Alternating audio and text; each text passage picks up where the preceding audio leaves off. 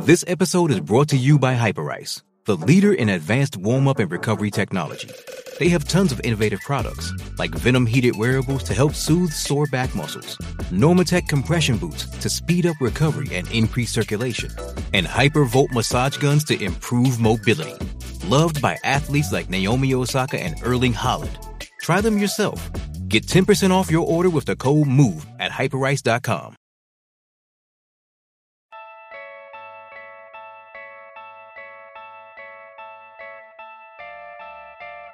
Why did Tom Thibodeau get fired? Who will they replace him with? Could Luke Walton be the next coach to go? The only question left is, say it with me, you in? Hey sports fans, Coach Nick here, and welcome to the B-Ball Breakdown Podcast. Today I'm honored to have John Krasinski on the show. He covered the Timberwolves for 15 years for the Associated Press and The Athletic now, and he broke the story of Tom Thibodeau getting fired. So, John, thanks for coming on the show, and let's talk about what happened today. Thanks for having me, Nick. I appreciate it. It's kind of a wild day, that's for sure. Yeah, I mean, not that you got to give up your sources, but like, can you give us an insight into how this, kind of, how you found out about it? Yeah, well, I can tell you that. Everyone's kind of known that Tom has been on the hot seat for a while. I mean, certainly the Jimmy Butler fiasco was really something that put him right in the crosshairs, if you will. He's kind of been an intense isolationist type of personality, which hasn't made himself a lot of friends around here, and that doesn't help things. And so there was sort of a started to be a growing feeling that with the team sitting in 11th, 12th place in the West, things were starting to ramp up a little bit. And now that said, for it to happen after a 22-point win over the Lakers on the Sunday, I think it came to a surprise to a lot of people, to all of the players in the locker room, certainly, to Tom Thibodeau himself, to several others. And what happened is that it kind of, in dismissing him after two straight wins, one against Orlando on Friday and then one against the Lakers on Sunday, it sends a message that this was about more than just wins and losses, that the organization felt like the direction of the franchise was not going in the right way, that the collaboration between the business side and the basketball operations side wasn't where it needed to be, and that there was some underperformance by the team in losses to the Hawks and the Pistons and the Suns and the Pelicans without Anthony Davis and things like that. And so this was basically something that owner Glenn Taylor said, look, it's getting later in the season. If we're going to try and salvage something, if we're going to try and make the playoffs still, we got to try and shake something up. And so now Tom Thibodeau is out on the street, and Ryan Saunders, the son of Flip Saunders, is taking over on an interim basis for the rest of the year. Well, do you think it's safe to say that the decision was made to fire him way before today? Yeah, I think absolutely. Certainly the wheels were in motion before today. I mean, a lot of times we'll see coaches fired after a bad loss. Well, This was a very good win for the Timberwolves. I mean, the Lakers aren't very good without LeBron James, and they also didn't have Rajon Rondo or Kyle Kuzma. But the Wolves just handled the Lakers, and it was never a game. They played very well, and so to pull the trigger right after a game like that, right after two straight wins at home, tells you that this has been in the works for a while, that there have been some heads that have been butting, that there have been some larger concerns about fan apathy, about being able to sell tickets, about being able to develop players, about a lot of things that led them to this point. And so they just felt like, okay, let's do it now. And in doing it now, it tells everyone that it's not just about a win or a loss that sealed Tom Thibodeau's fate. It's about things much larger than that. Do you think that there's a ratio here between the off-court stuff, like you mentioned, as far as season tickets being renewed and all, and the business side, versus the X's and O's and on-the-court actual coaching stuff? Is it 50-50? Do you think it was more the coaching and less the business, or what do you think that where it lives? Yeah, I don't know how to exactly break it down and slice the pie, but I would say it all goes together. It wasn't that, Tibbs was a really bad coach, so we're firing him. Or it wasn't just that, man, he's kind of difficult to deal with behind the scenes and with business and marketing, so we're firing him for that. It was a combination of all of it. I think some players were very frustrated with the lack of communication. He made some decisions that, in a marketplace like Minnesota with all four major pro sports teams, and the Timberwolves having long been sort of a team that's been down on its luck and hasn't won a lot, they've had to do other things to try and get the fans to come to games. They've had to bend over backward in marketing. They've had to have meet and greets with players and coaches. They've had to have functions to connect with the community, and a lot of those stopped under Tom Thibodeau. He wanted to focus just on basketball, and so that was a point of consternation. I mean, there were just a lot of things that led into this, and a lot of them were things that complaints that you heard about in Chicago about the way that he handled himself there, and so given president powers in addition to coach here, it just became even, I think, more difficult to deal with him on the bigger picture. Well, let's unpack a couple things before we go as far as on the court and coaching, because obviously that's what I like to focus in on. It did definitely felt like playing time management was an issue, at least from my perspective. We'd seen it in Chicago where he overplayed guys, and I think it's fair to say that he did the same thing here, and also might have even been grading with his style of coaching to younger players. Are those two things true? Well, yeah, I do think that, yes, there was some frustration among players, particularly bench players, about their lack of opportunities to play for him. Tom wants to win every single game, and so he plays his starters big minutes.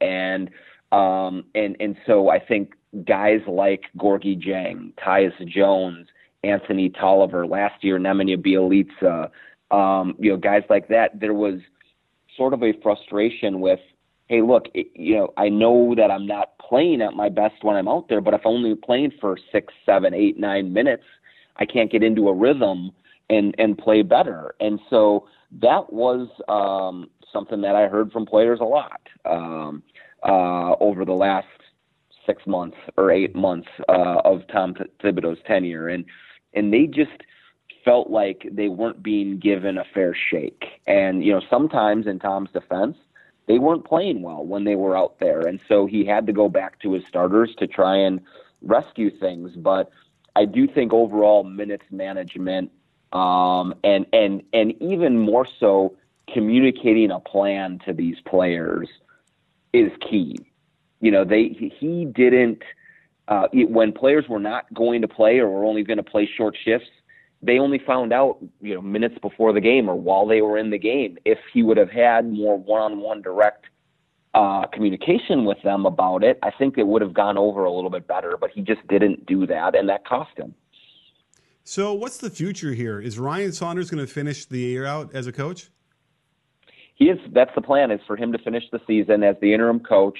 He is going to be given an opportunity to win the permanent job. I mean, if the Wolves can sort of galvanize right now and play well and make a push toward the playoffs, I think Ryan Saunders does have a real chance to stay here over the long term. He's obviously got deep ties to this organization with his father, and he was a ball boy for this team as a young kid, and he desperately wants to be the guy here and to have a great impact and help turn this thing around. And so if he does it, Glenn Taylor would love to give him that job. But if it kind of just goes okay or things don't go well, they'll definitely open up the search at the end of the season and look at what other options he has available to him. And are they going to make a move here for another player to try and shore up their playoff prospects? Well, I mean, they're in a tough spot from a trade standpoint. I mean, they're not going to trade Karl Anthony Towns, obviously. You look at Andrew Wiggins is probably untradeable with his contract, so is Gorgie Jang. So they could maybe move Jeff Teague. They could maybe move Taj Gibson. Guys who have a little more veteran and can make impacts.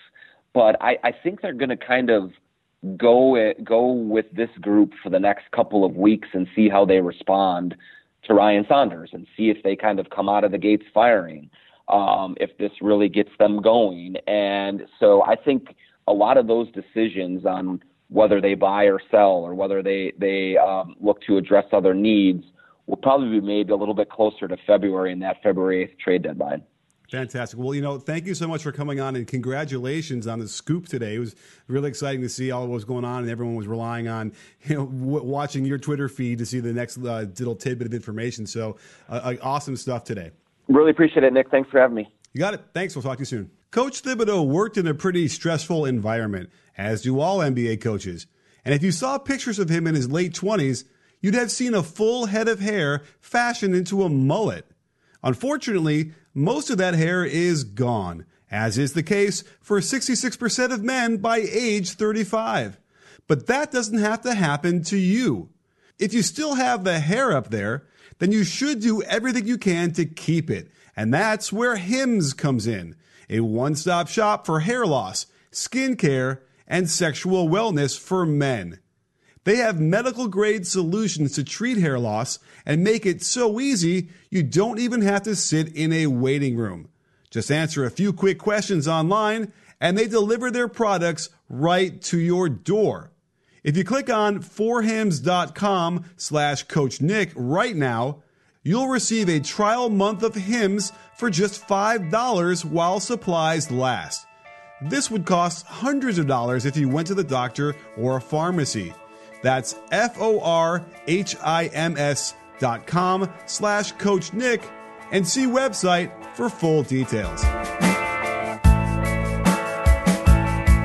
Hey, sports fans, Coach Nick here, and welcome to the B-Ball Breakdown live show /podcast / first show with Jared Weiss live on Periscope. Thanks for joining us, everybody, and thanks for being here, Jared. And shout out to the first question which we got was who got fired. Maybe we should talk about it. Okay. Yeah, well, certainly this is one of our first emergency pod of the season. Wait. Somebody else got fired already, right? Did another coach get fired? Did I get fired? No.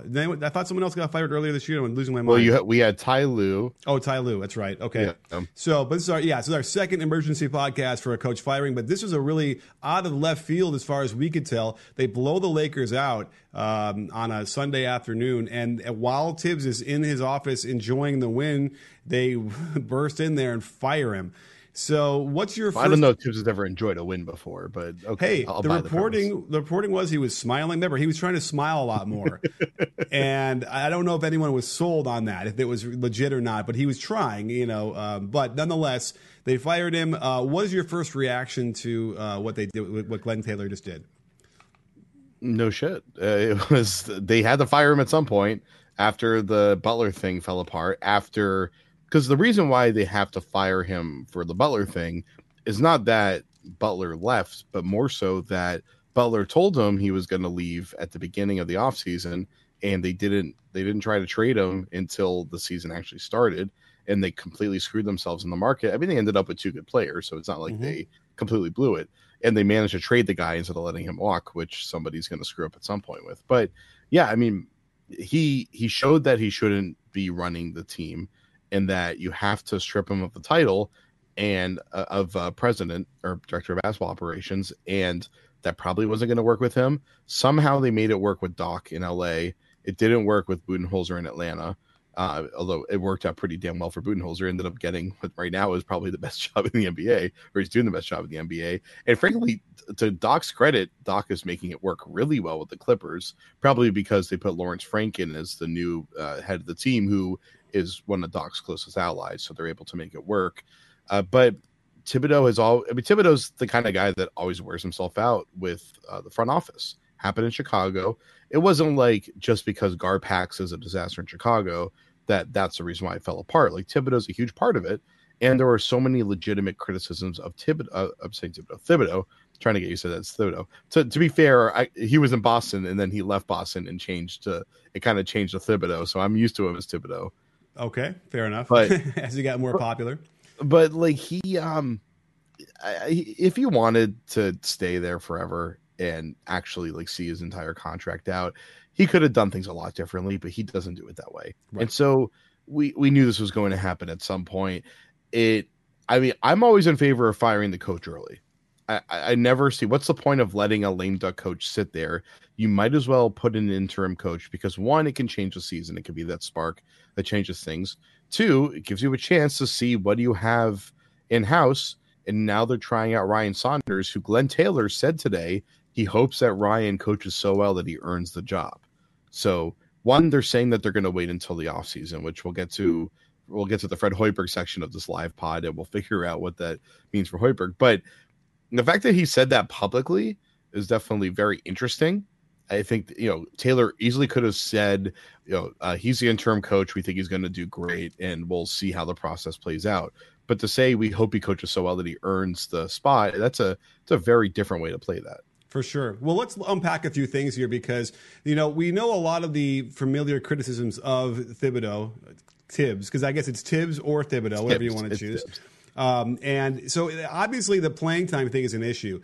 And, he resurrected, or somehow Derrick Rose resurrected his career. He's shooting lights out from three. He's doing really well after all those injuries. But guess what? He's playing 38 minutes a night on a lot of these nights. And if there's any player that you cannot do that with in the NBA now, it would be Derrick Rose. And he struggled every time after that to deal with, those playing with that much time. He was banged up. He would miss games. He'd have a lot of trouble. So there's no question that the ownership is looking at that too, with his history of Luol Deng and Jimmy Butler and all these guys like that, and thinking, he just doesn't get it. And if you can't win these games by playing them 34 minutes a game and developing other people to be able to give you a little bit extra out of that, then you're not a good enough team to win and be in the playoffs anyway. And I think that most people would argue that they are good enough, but I think that's a real big issue, is that this playing time thing is not getting any better for him.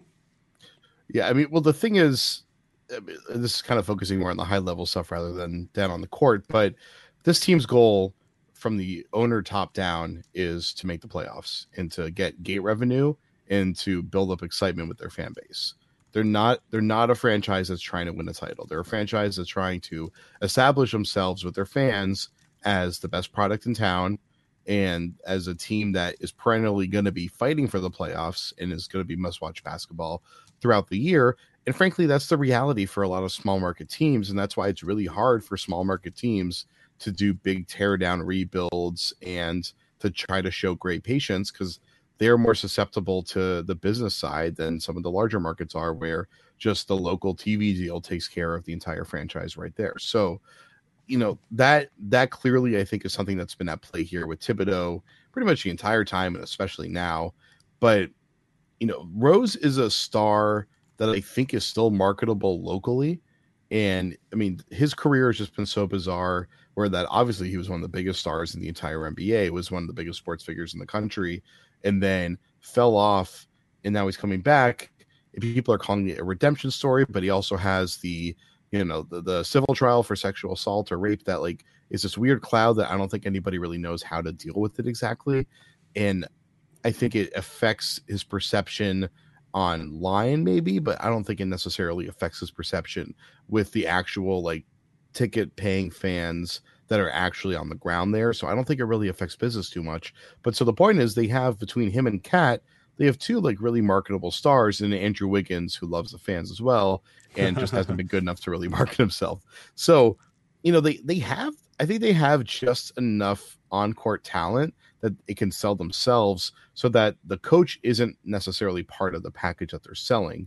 But if the team isn't playing an aesthetically pleasing style of basketball, if the team isn't consistent, and Glenn Taylor literally said the reason why we lost the reason why the firing happened was because we lost to Phoenix, Cleveland, and Atlanta. Like, he listed off the worst teams in the league and said, which is kind of a mess up thing for the owner to do. But like those are the reasons why they're losing. I mean, that Thibodeau is getting fired more than anything.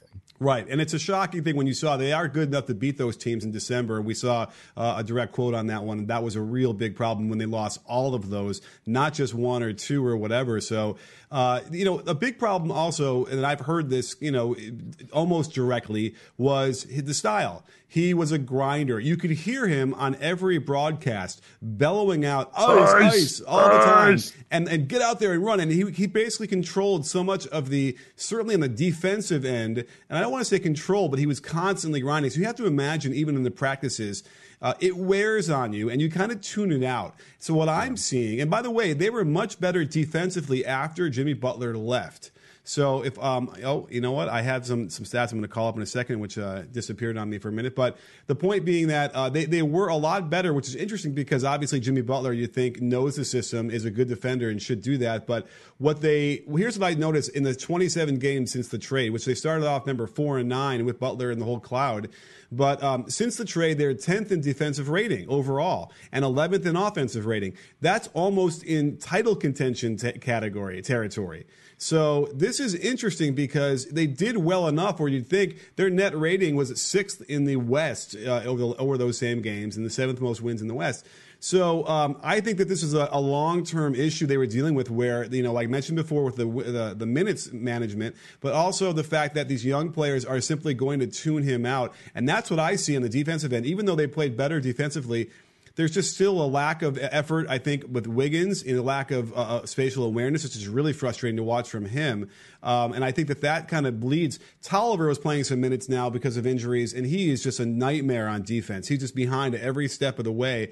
So it caused so much issues. And what we did see out of that was being the 30th in defensive field goal percentage against the three.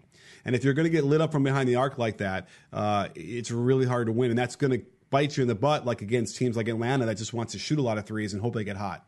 And you know what's smart? Denying middle penetration, which stops open three-point shots.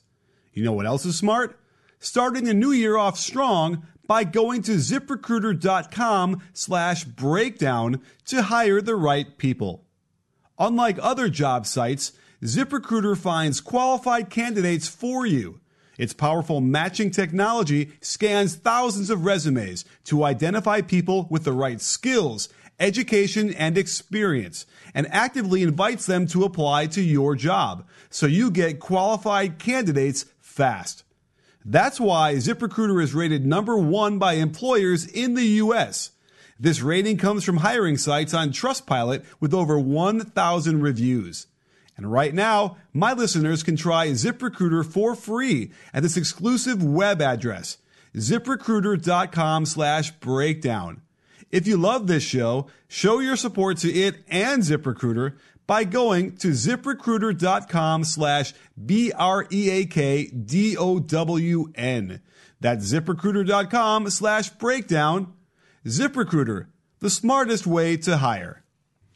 Yeah, because, they had that right after the Butler trade. Their defense was like top 5, and their offense was really good too. There was a period of time where they were like 8th in net rating, I think, from like kind of early-ish November until early December. But just using cleaning the glass since December 1st, they are 13th in net differential at +2. They're 10th in offensive rating at 112, and then 17th in defensive rating at 110. So that defense was starting to slip. And, Covington is currently out indefinitely with a was it a bone bruise in his heel, I think, right? So right. that obviously hurts. And something down there. So the point is, Covington coming over, replacing Butler, that made that huge difference for their defense right away, and that spark, but then it kind of wore off. And, it was funny how you lead with Tibbs yelling ice, because one, that's a thing that we all kind of like laugh at. But when you think about it from a technical perspective, Tibbs yelling ice is basically the coach not trusting the players to recognize what coverage they should be in on the pick and roll. And that's something that is usually with the center almost always is the one that's going to be calling out ice, or maybe the point guard at the head of the snake there. But the guys on the floor are supposed to be the ones reading that and should be able to. And most of the good defenses in the league can do that. And I mean, I don't know how much of it is kind of just like Tibbs is always going to be that guy that's going to call out the coverage, but it told me that he didn't really have trust in his defensive personnel. And frankly, I mean, Cat for a long time has had a horrible defensive reputation, and it's got better this year, but I still don't think it's at a point where it's like good enough for me to think that he can actually anchor the defense. And then, of course, he had Jeff Teague or Derrick Rose at point, who are both notoriously mediocre defenders. Sure, and let's unpack that a little bit, because I did a video last year showing how Cat and Wiggins are the worst pick and roll defensive duo in the league. And this year, it's not about Cat's effort, because I feel like he is legitimately trying to be a better defender, but he is so behind the eight ball with his biomechanics, the way he moves and the strength in his legs, which are very low, that he just simply won't be an effective defender that way. And I don't even care that he has almost 2 blocks a game, because I go through and I was watching, they're poorly rated on synergy at defending the rim. And when you watch him, he is ineffective. I know he gets a block every now and then. And a lot of times it's because the guy who's guarding the penetrator is still like on the man. He's bumping him, he's grinding, and he kind of flies in from the side and just blocks it out of bounds. So, but when they do get to the rim there, he's ineffective. He cannot stop those players. He doesn't move well laterally. He doesn't elevate very well. We see dunks on sometimes that are really good. The dude's arms are so long that he doesn't need to jump very high at all to dunk the ball. And that's what we see. And there's so much energy leakage there. He needs someone to work with him in the offseason and fix his body, and then he'll just naturally or magically improve defensively on that end. But the problem is, you throw the other guys in there. Wiggins is a big culprit. That's probably what drove Jimmy Butler insane. And I think the part of the problem they had was when you have Butler and Tibbs going off on everybody, that's tough to have 2 jerks in the locker room and 2 guys who are like that. They got rid of one. The cloud got lifted, but clearly it wasn't enough. And, like you said before, the pressure is on to make the playoffs and to build on what they did last year. Remember, Tibbs got them to the playoffs for the first time in 11 or 12 years, or since 2004, I think. That should have been a cause to celebrate. That should have bought him a year or 2. But this is what happens when you coach like you're, in 1994. Well, maybe they think maybe they're trying to win like it's 1994. They should just. I think Tibbs, if he had his way, they would have just gone to the block with Cat 30 times a game and just post up the entire time, and then let Wiggins go ISO. It seems like that's what this team was almost built for. The thing is, like, Cat puts up pretty great numbers, and his numbers have been really terrific lately. And he seems like he's really hitting a stride and is attacking guys with ferocity, and he's pulling off highlight dunks every single game, it seems like. But the way that he's utilized was so, especially in the playoffs last year, was so criticized, where there were games where Cat wasn't making an impact, and then you go and you watch the tape, and it's like he's spacing to the corner so much. He's being used so. It's not that, like, it's great to use him as a spacer to a degree, but when you space him in the weak side corner, he's literally out of the play unless you're running the play for that kick out or something like that. And even from there, it's really hard for him to make a play. They didn't run enough pick and pop with him. I think he should be running a ton of pick and pop.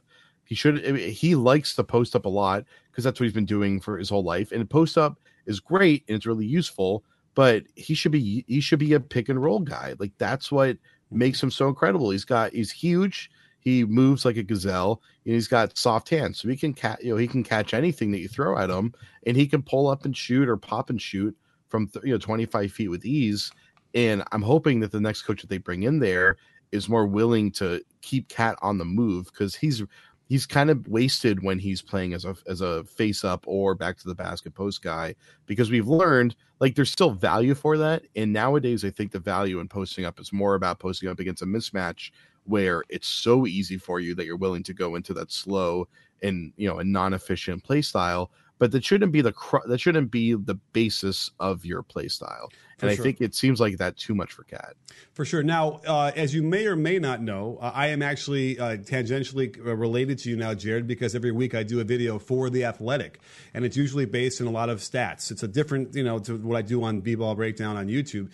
And this week, I happen to be doing one. It's going to be released, I think, on Tuesday, about usage rate, the top usage rate for each team and how they stack up across the 30 teams in the NBA. Karl-Anthony Towns is all the way down at the bottom as far as he leads the team in usage rate, but it's like 25, 26%, which is something like 25th or 24th.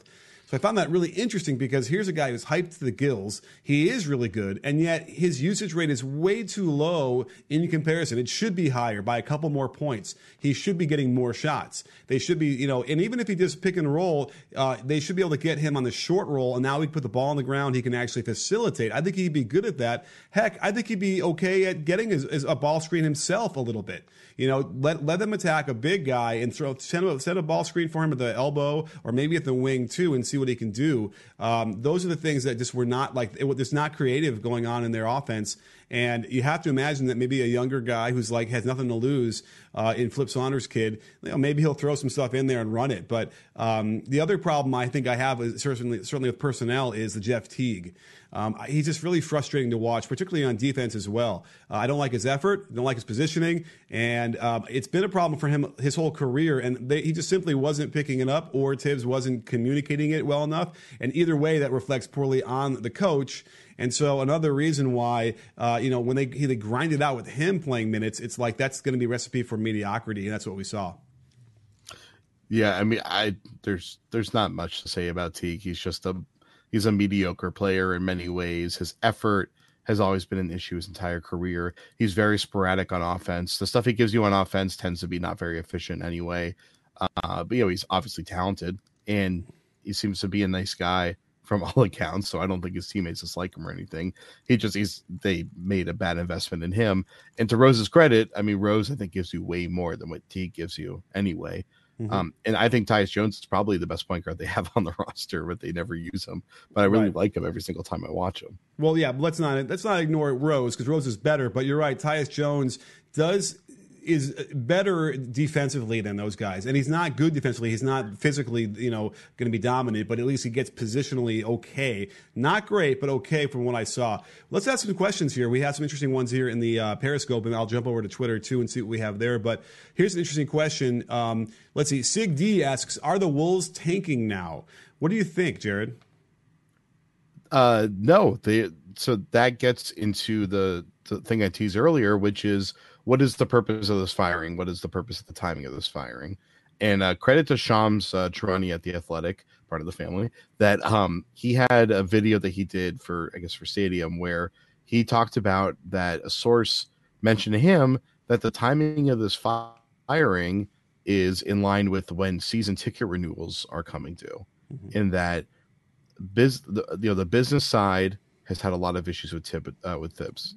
God, I can't do it. What is wrong with me tonight? Tibbs. It's Tibbs or Thibodeau. I'm going with Tibbs. I don't know why I'm trying to call him by his full name. So Tom, our friend Thomas here, he one of the major issues that he had with the franchise, and this was probably a problem for him in Chicago as well, is that he's one of these hardcore basketball guys that hates having to do meet and greet events, hates having to do press stuff, doesn't want to be involved with all the different, a lot of the stuff that happens on the marketing side.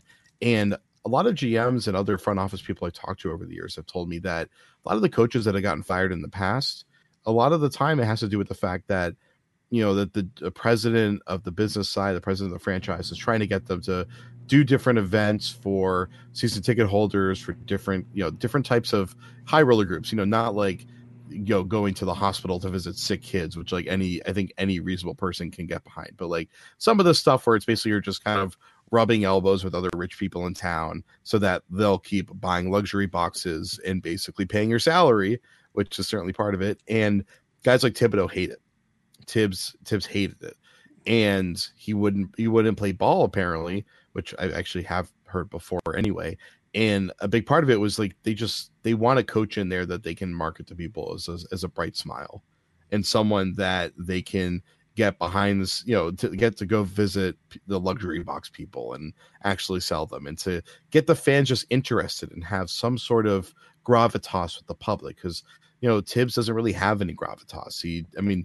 I was just in a Tibbs presser like 2 or 3 days ago, and I don't know if he even looked up from the floor the entire time. Wow. And yeah, and this was pregame. This was before they actually lost the game, which it was a pretty decent game. Right. The team showed up, but this was pregame Tibbs, who just didn't want to deal with the media. And he's a nice guy, and he answers the questions well, and he's friendly and everything like that. But it's just like for him, he'd rather be screaming ice at a chalkboard or something like that. And by the way, I've sat down with him and we've gotten into real depth about basketball stuff, and he loves that, right? Yeah. But that's all like off the record. We're just sort of chatting about how to get pick and rolls out of horns. Like that was great. He loves that. But again, I always observed that in those scrums where it just seemed really difficult for him to try to put on a face and do it. So we have NTFW underscore 05 asks, is Robert Covington and Saric good fits? And I think that's a really simple answer is yes. They both were really good fits. I think that taking away Butler and replacing him with these guys who are a lot nicer and actually and they're also professionals and they play really hard. We saw it. They took off right after that happened. They were playing really well for a little while there. So I think they're really great fits. In fact, we should give Tibbs or whoever else is part of the front office credit to get those guys in return for Butler versus anything else that they would have not gotten if he walked away or any other kind of trade. I think that's about as good as you're going to get. Yeah, what I liked about that was that it hedges their, what there should be their priority and what actually is their priority pretty well, and that those guys are young enough that they have another full contract's worth of prime ahead of them, so they can be a part of your future, but they're also good enough and playoff experience enough now that they help you get to the playoffs. And yeah, they're really good complementary pieces to a team that has an elite wing scorer, which unfortunately Andrew Wiggins has not been, and then another elite all-around scorer, which Towns is still finding his way towards, but obviously the numbers show that he is. So I like those guys in a high tempo, pick and roll based offense where they're spreading the floor. They're also running off screen actions. They're both really good catch and shoot guys. Covington is pretty limited with his versatility on offense, but Saric is a very versatile offensive player that can play pretty much anywhere on the floor. And then obviously Covington is the best defender on that roster. And Saric, I think, has done a good job as a 4 or even a 3 defender over the course of his career. So I like what they got there. I would have rather they just, kind of clear house and build around Towns and gotten draft picks. But, if you're going to get veterans, I think those were 2 perfect guys to acquire. For sure. So that now I just have to move Teague, and I don't think he's going to be worth that much. But Jason Sklar asks, is there still time to find a piece before the trade deadline? And, I think there obviously is time because the trade deadline is not until February, so we have time. But what do you think? Is it, they're going to be able to make a move now with the new front office? They have to. They have to make some sort of personnel change here, right? Also, shout out if that's Jason Sklar's and the comedian Jason Sklar, one of my favorites. But they have so many players that they can move, frankly. Like there's, whether it's they're tagging on some sort of protected first round pick with a decent player that they have to try to get somebody else. They have an extra point guard, and Phoenix is desperate for a point guard, and Phoenix has a plethora of wings. If I'm Minnesota, I'm calling up Phoenix and I'm seeing if James Jones is willing to cut loose one of those talented wings that they have that can do many things on ball scoring wise and actually provide some scoring versatility and dangle one of my point guards. I have no idea which one of the point guards they would want, but maybe they would be interested in one of them at least. Right. But I don't think anyone's going to take on Jeff Teague. He's making so much money. There's no upside to him. He's already at kind of the tail end of his prime anyway. So it's either Rose or Jones, and Jones is the guy they should be keeping. Okay, fair enough. But although I still don't think that Jones is the starting point guard on a playoff team, but here's what's interesting. He's a poor man's Fred VanVleet. Can we say that? Oh, I like that. Because Fred VanVleet is so good, and could probably be starting on a lot of teams, but certainly Tyus Jones. And by the way, Tyus Jones is a semi friend of the Breakdown. He's been on the show. Great kid, really smart. I just don't know physically if he's got the ability to really make a huge impact, but he's solid, and a coach would like to have him on a team. So I hear you. It should be clear, Tyus is shooting below 40% this year. So I'm just really still believing in his potential. Mm-hmm. And I think he's young enough that there's still a ton of untapped potential there. I mean, I'm checking his age right now. I think he's 22 still. Yeah, he's still 22. Right. So he's just still so young that I think there's so much more room for him to grow. Right. Fair enough. Now, someone mentioned in the chat about how, they could have kept Dunn, they could have kept Levine, have Lowry Markkanen out of all that, right? When they traded, they traded for a superstar who was amazing. I mean, it's whatever. I'm not gonna. Yeah, fair enough. That was a fair trade, and right. And it wasn't like they could have had Zach LaVine. Like they could have paid Zach LaVine $20 million a year, which I mean, Zach was going nuts scoring the ball, but it's it's still up in the air whether that's a good contract. Probably is if he stays healthy, but they weren't really looking to commit to him. So that was a big part of that trade. Fair and not enough. to mention, they picked Justin Patton, who isn't playing with the 16th pick. They still managed to get back that 16th pick. There were other guys available there that they could have taken. So they could have done better executing on that rather than just the trade being a bad idea. Fair enough. Fair enough. Well, should we do? I have a question on Twitter. It's interesting. Should we go veer off of Tibbs and talk about some other stuff? Okay. And then I guess Woj has been tweeting maybe while we've been broadcasting about Chauncey and Fred. Maybe Chauncey in the front office and Fred on the bench. Yeah. So Chauncey's an interesting one because he's one of these guys that doesn't really have any front office experience except for I think he did like a fellowship type thing after he retired. But he's been a target for a lot of teams. I mean, there's Cleveland was rumored with him. Was Detroit rumored with him also? So like he's clearly a target. I think a big question is whether he wants it and whether he's really ready for it. Putting him at the top of the I would not put someone without any management experience at the top of the food chain, even if Chauncey probably will make a great executive at some point. It's just that he doesn't have any experience doing it yet. There's so much to it. Player management, cap knowledge, for instance, which is a big part that I feel like I've heard some hints before that when I think it was when Cleveland was looking into him, that a big part of it was they needed to bring in someone that had an actual basically someone that had all the qualifications of a real GM, of having a scouting network base and knowledge, having the CBA knowledge, that kind of stuff. Because Chauncey, I can't imagine he's been scouting full time on the side, but like I can't imagine he knows both pro personnel and prospect personnel well enough to really be qualified to be a GM at this point. Right. But obviously he can learn on the job. But the Hoiberg thing is what's so interesting about this. And there's a lot of speculation that the timing of this is also connected to the fact that Fred Hoiberg has been one of the most prominent candidates for the UCLA coaching job. I've heard from a few places that he is interested in it. There's been mixed reporting today about maybe not necessarily that he's interested in it. And I think Sam Facini went really in detail on it, another athletic brethren of ours on his podcast. But apparently he prefers another NBA coaching job, according to some of the main reports today, but also would take an NBA front office opportunity. Because don't forget, Hoiberg was assistant GM under Glenn Taylor a while back in the previous group there. And then, of course, now Flip Saunders' son is the coach. So, you know, he obviously had a good relationship, or assumedly had a good relationship with Flip when Flip was there. So the question would be, where does Fred fit into that equation? And I can't imagine they would have him be coach and assistant GM with Chauncey as the full GM, or even if it was the other way around for those two, with Chauncey being the assistant GM. Like, that doesn't really make any sense. We've learned our lesson. This should be the last thing we get to at the end, is that you should not have someone who's the coach be in charge of player personnel decisions. They should not be the director of basketball operations. And Hoiberg, after what just happened in Chicago, it's like, can't imagine. He's not coming off of a win. Like, he's coming off of a experience where it doesn't seem like anybody else is really trying to hire him. So making that drastic of a move just would seem pretty unwise.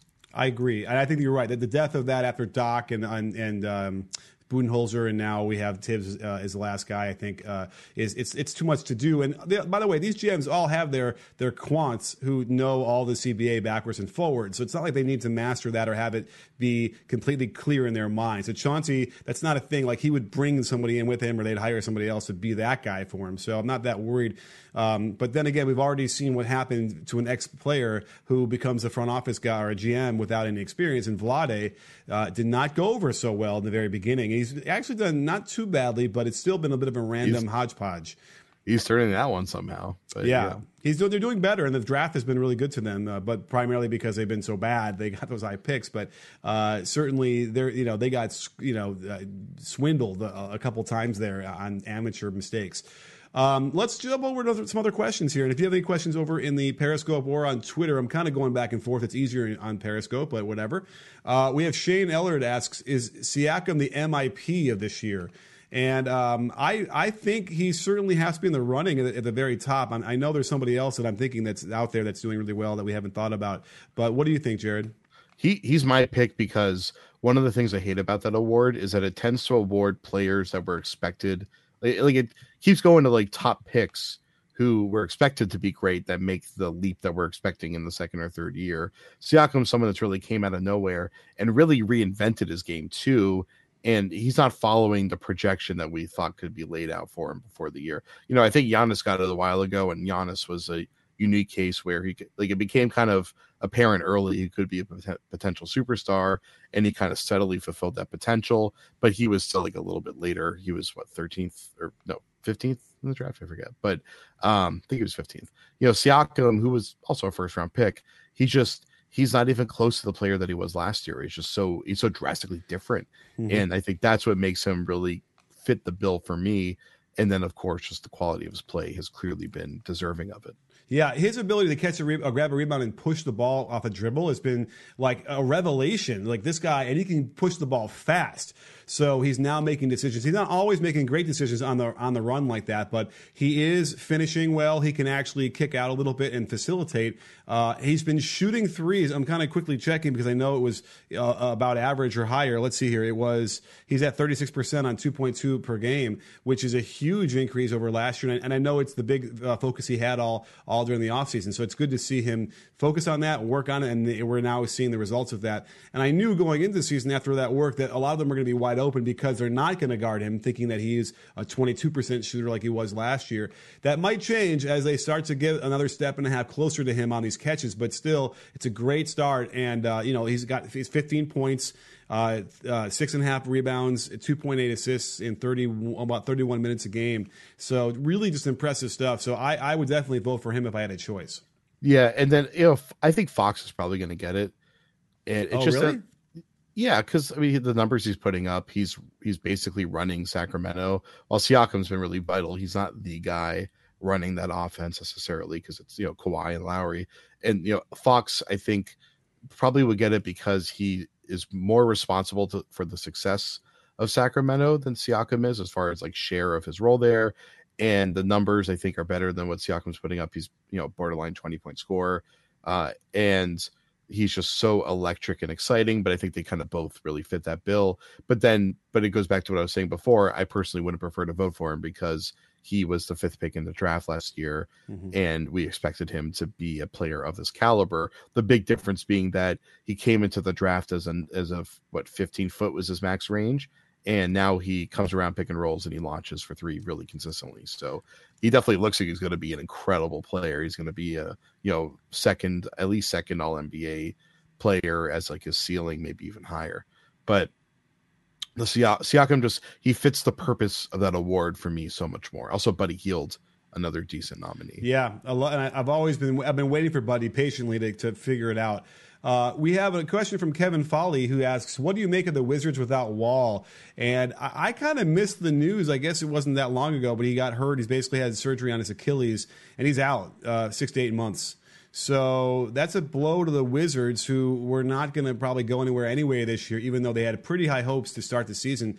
So I don't know what we make of them. I mean, maybe they'll be better just because maybe Beal gets to be the man once and for all on this extent, and we can see something good happen out of that. What do you think, Jared?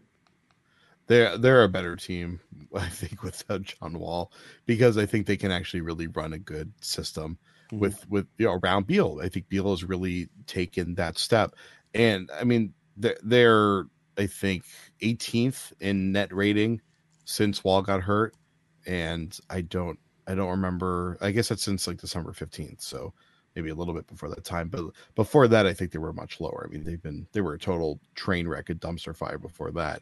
And it's amazing that Scott Brooks still has his job. Not that I think he should get fired, but just that they were such a disaster, and he holds onto the job. All these other teams that just like they just have kind of weird reasons why they're getting rid of their coaches. Those guys are still surviving. But so he, John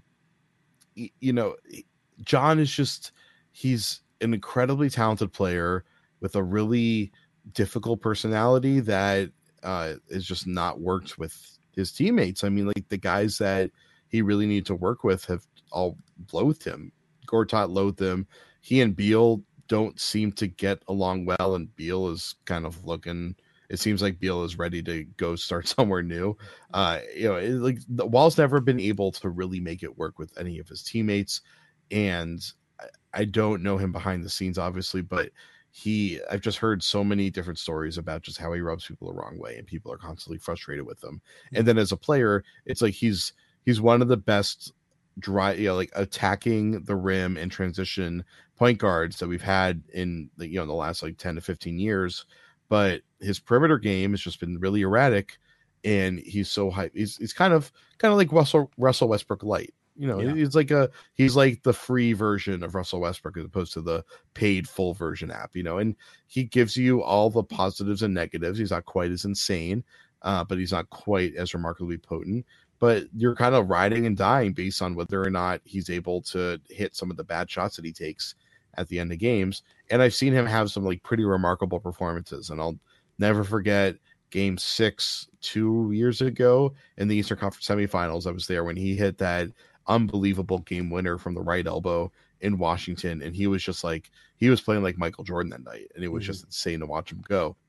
And those are the highs that he can reach. But there's a reason why Washington has, as he is starting to hit his peak, and as Bradley Beal has gone from a really good player to now kind of like crossing into that superstar threshold, they haven't gotten better. They've gotten worse. Yeah. And he's kind of the clear centerpiece of that. Absolutely. Well, let's wrap this up with some Lakers-centric stuff. I tweeted out earlier where I said, geez, imagine how Luke Walton must feel right now. He just got beat badly on the road by 20 points, and the coach that beat him got fired. And so I have to imagine that, after the Knicks loss, that's got to be a real big negative check, because everyone seemed to freak out about that. And also all the stuff that came out when they were going to fire him and gave him like an 8-game, audition or whatever that was called, interim, whatever Magic had for him. And then they actually did okay. They don't have LeBron for a little while. They're going to struggle. They don't have Rondo. They don't have Kuzma. It's like, I'm not really sure what you expect with 3 starters out like that. And so, but the bottom line is, I wonder if Luke is long for his job, and then we can fold that into the Bradley Beal connection. Like, is there any way, people are asking right now, the Lakers trade for him? Is that, I guess that we have some sort of the KCP alchemy going on, which I just don't know why he would have any kind of value. But what do you think about that thing I just laid out for you? Well, it's funny that there were so many critics that said that the Lakers would barely qualify for the playoffs before the season started. And then if that actually does happen and they end up being the team that people thought they were, why would it be reasonable to fire Luke Walton then if they're basically the team that they were projected to be? Mm-hmm. I think that when LeBron's healthy, I mean, they were really good for a while. And I think I had them like up at like 7 in my power rankings, which shows my power rankings must be terrible. But the point is that they were really good when LeBron was clicking and everybody was healthy and Lonzo was really in a groove. And like, they have Lonzo, who is such a difficult player to fit into a team, but is like, he's just so unbelievably talented and he's so impactful in the game in so many ways, but he just doesn't shoot consistently. And so you have a point guard who can do like almost everything for you, except that he can't really help you spread the floor successfully. And they have like so many guys there that just like do a lot of stuff really well, but they just don't do that one thing that you need them to do at the level that you need them to do it for them to be an elite team. It's because they're all so young. They're all on their rookie contracts, for God's sakes. Mm-hmm. So firing a young coach who's kind of in the same situation, he's kind of on his rookie contract, who clearly has the potential to grow, is someone, for one, who has a long-standing relationship with LeBron, who is it has been one of the hardest things that GMs have had to do in my lifetime is find a coach that works with LeBron James. Mm-hmm. It's been almost impossible to pull off. And you have a coach that certainly seems to work well with LeBron James, and frankly doesn't seem to have that clash, at least yet, where there's kind of a butting of heads of who has a real authority there. It seems like it works between them, probably because Luke recognizes that LeBron has the authority there, and he was used to that because he was next to LeBron in his playing career, and he sees how it works. So he literally played with LeBron. He knows what it's like to be LeBron's teammate more than literally pretty much anyone else, literally more than any other coaching candidate. You got to ride it out with him. Sure. LeBron's there for a long time. You got to let these guys grow. And the Lakers this is what the Lakers do. The Lakers are going to Lakers. They're going to be short-sighted. They hired Magic to run the franchise, and Magic is known for my generation, who came after he retired, for being known as the worst commentator on TV in the history of commentators. We have not seen Magic give good analysis. So for people like me, who, I mean, obviously I've watched a ton of Magic, and I think he's one of the probably 7 best players in NBA history, best point guard of all time. But like, I have this weird thing where, for me, I kind of recognize him as the guy that just says like the Lakers are playing basketball with a basketball. Like that's basically what his commentary was. So for me, I'm like, from my perspective, I'm like, what is he selling on the actual basketball side that shows to me that he's going to make the right decision and that he's going to be prudent and recognizing talent? Obviously that's what they have Pelinka there for, but people in LA still complain about the fact that their front office is disjointed, that their analytics team is mostly just for show and isn't really being utilized, isn't really impactful in their decision making, and which explains why they signed Beasley and they signed all these other guys.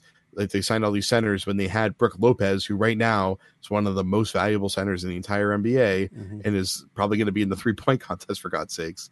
And they have all these shooters who can't space the floor, and floor spacing is their biggest issue. So my biggest concern is going to be the front office's decision making rather than the actual coaching they have on the floor. It's a growth situation. It was acknowledged as a growth situation coming into it. People tend to forget halfway through the season that this is what your initial objectives were and that this is what it looks like. It doesn't look pretty. You're not going to win 60 games and go to the finals because that's not what you're projecting. But they have LeBron. They're not healthy. That team can turn it around and they can be a finals team pretty much whenever they want to be. Okay, no, that's not true. This team could be a 4th seed, I think, and win the first round. I think that's a threat to ceiling. be a finals team. This year, better than Golden State. Yeah, I think what would happen is they get the 4th seed, they win that first round, they lose to the Warriors in the second round, having to play them, or actually the Warriors. We don't know if they're number 1 by the end of the year, but either way. If they're lower than like 5th, that's when Walton should be really concerned this year. I feel like if they have a slide and if LeBron doesn't come back quickly enough from this injury to the groin, then he'll be under some serious fire, and it won't be fair, and they shouldn't do it. But I just have this premonition or just something. He already was almost fired, as far as we could tell. Magic had to give him an ultimatum, and whatever earlier this year. That was stupid. And so what's that? But it was stupid. Also, they're 2.5 games back of the 4 seed, so it's like it's very much a play for them. Right. So we don't know what's going to happen over the next 6 weeks. But if they get into March and they're sliding to that 8th spot or whatever, and they're not turning it around, I would be worried if I were with Walton. But that said, they might just wait till the end of the year. And certainly, if they don't make the playoffs, then forget about it. That's not happening. But that's not going to happen with LeBron. I'm not worried about that. I'm just looking at that. Depending on where they finish, if it's 8th. I don't think he's going to make it, but we'll see. Well, either way, great live show. First live show of the season so far, and really great questions and comments, and a lot of people were in here. So fantastic way to get a podcast done. If you missed part of this, want to hear the whole thing, you can tune in tomorrow, first thing in the morning. And I might even have another extra special guest who covers the Timberwolves. He was a few more minutes of extra footage or commentary on that. So, Jared, thanks for coming in here and doing this with us. And I hope that we can do this again. All right, let's do it soon. Okay, and don't forget to check out at The Athletic my weekly video series. It'll be a really cool one. It'll touch upon Cat in Minnesota and other people who have low usage rates that lead the team. Interesting, really, probably the best video I've done so far. I've done about 6 or 7 so far this season. So don't miss that, and that means going over to The Athletic and subscribing there, and you can get to read Jared's stuff too, right, Jared? That's right. I got something cooking that Nick is going to enjoy very much. Okay, that's all I can tell you. Okay, awesome. Well, thanks for joining us, and we'll talk to you soon, Jared. And don't forget, sports fans, at Beat Ball Breakdown, we're not a channel, we're a conversation. You in? Are you in, Jared? Oh, I'm out.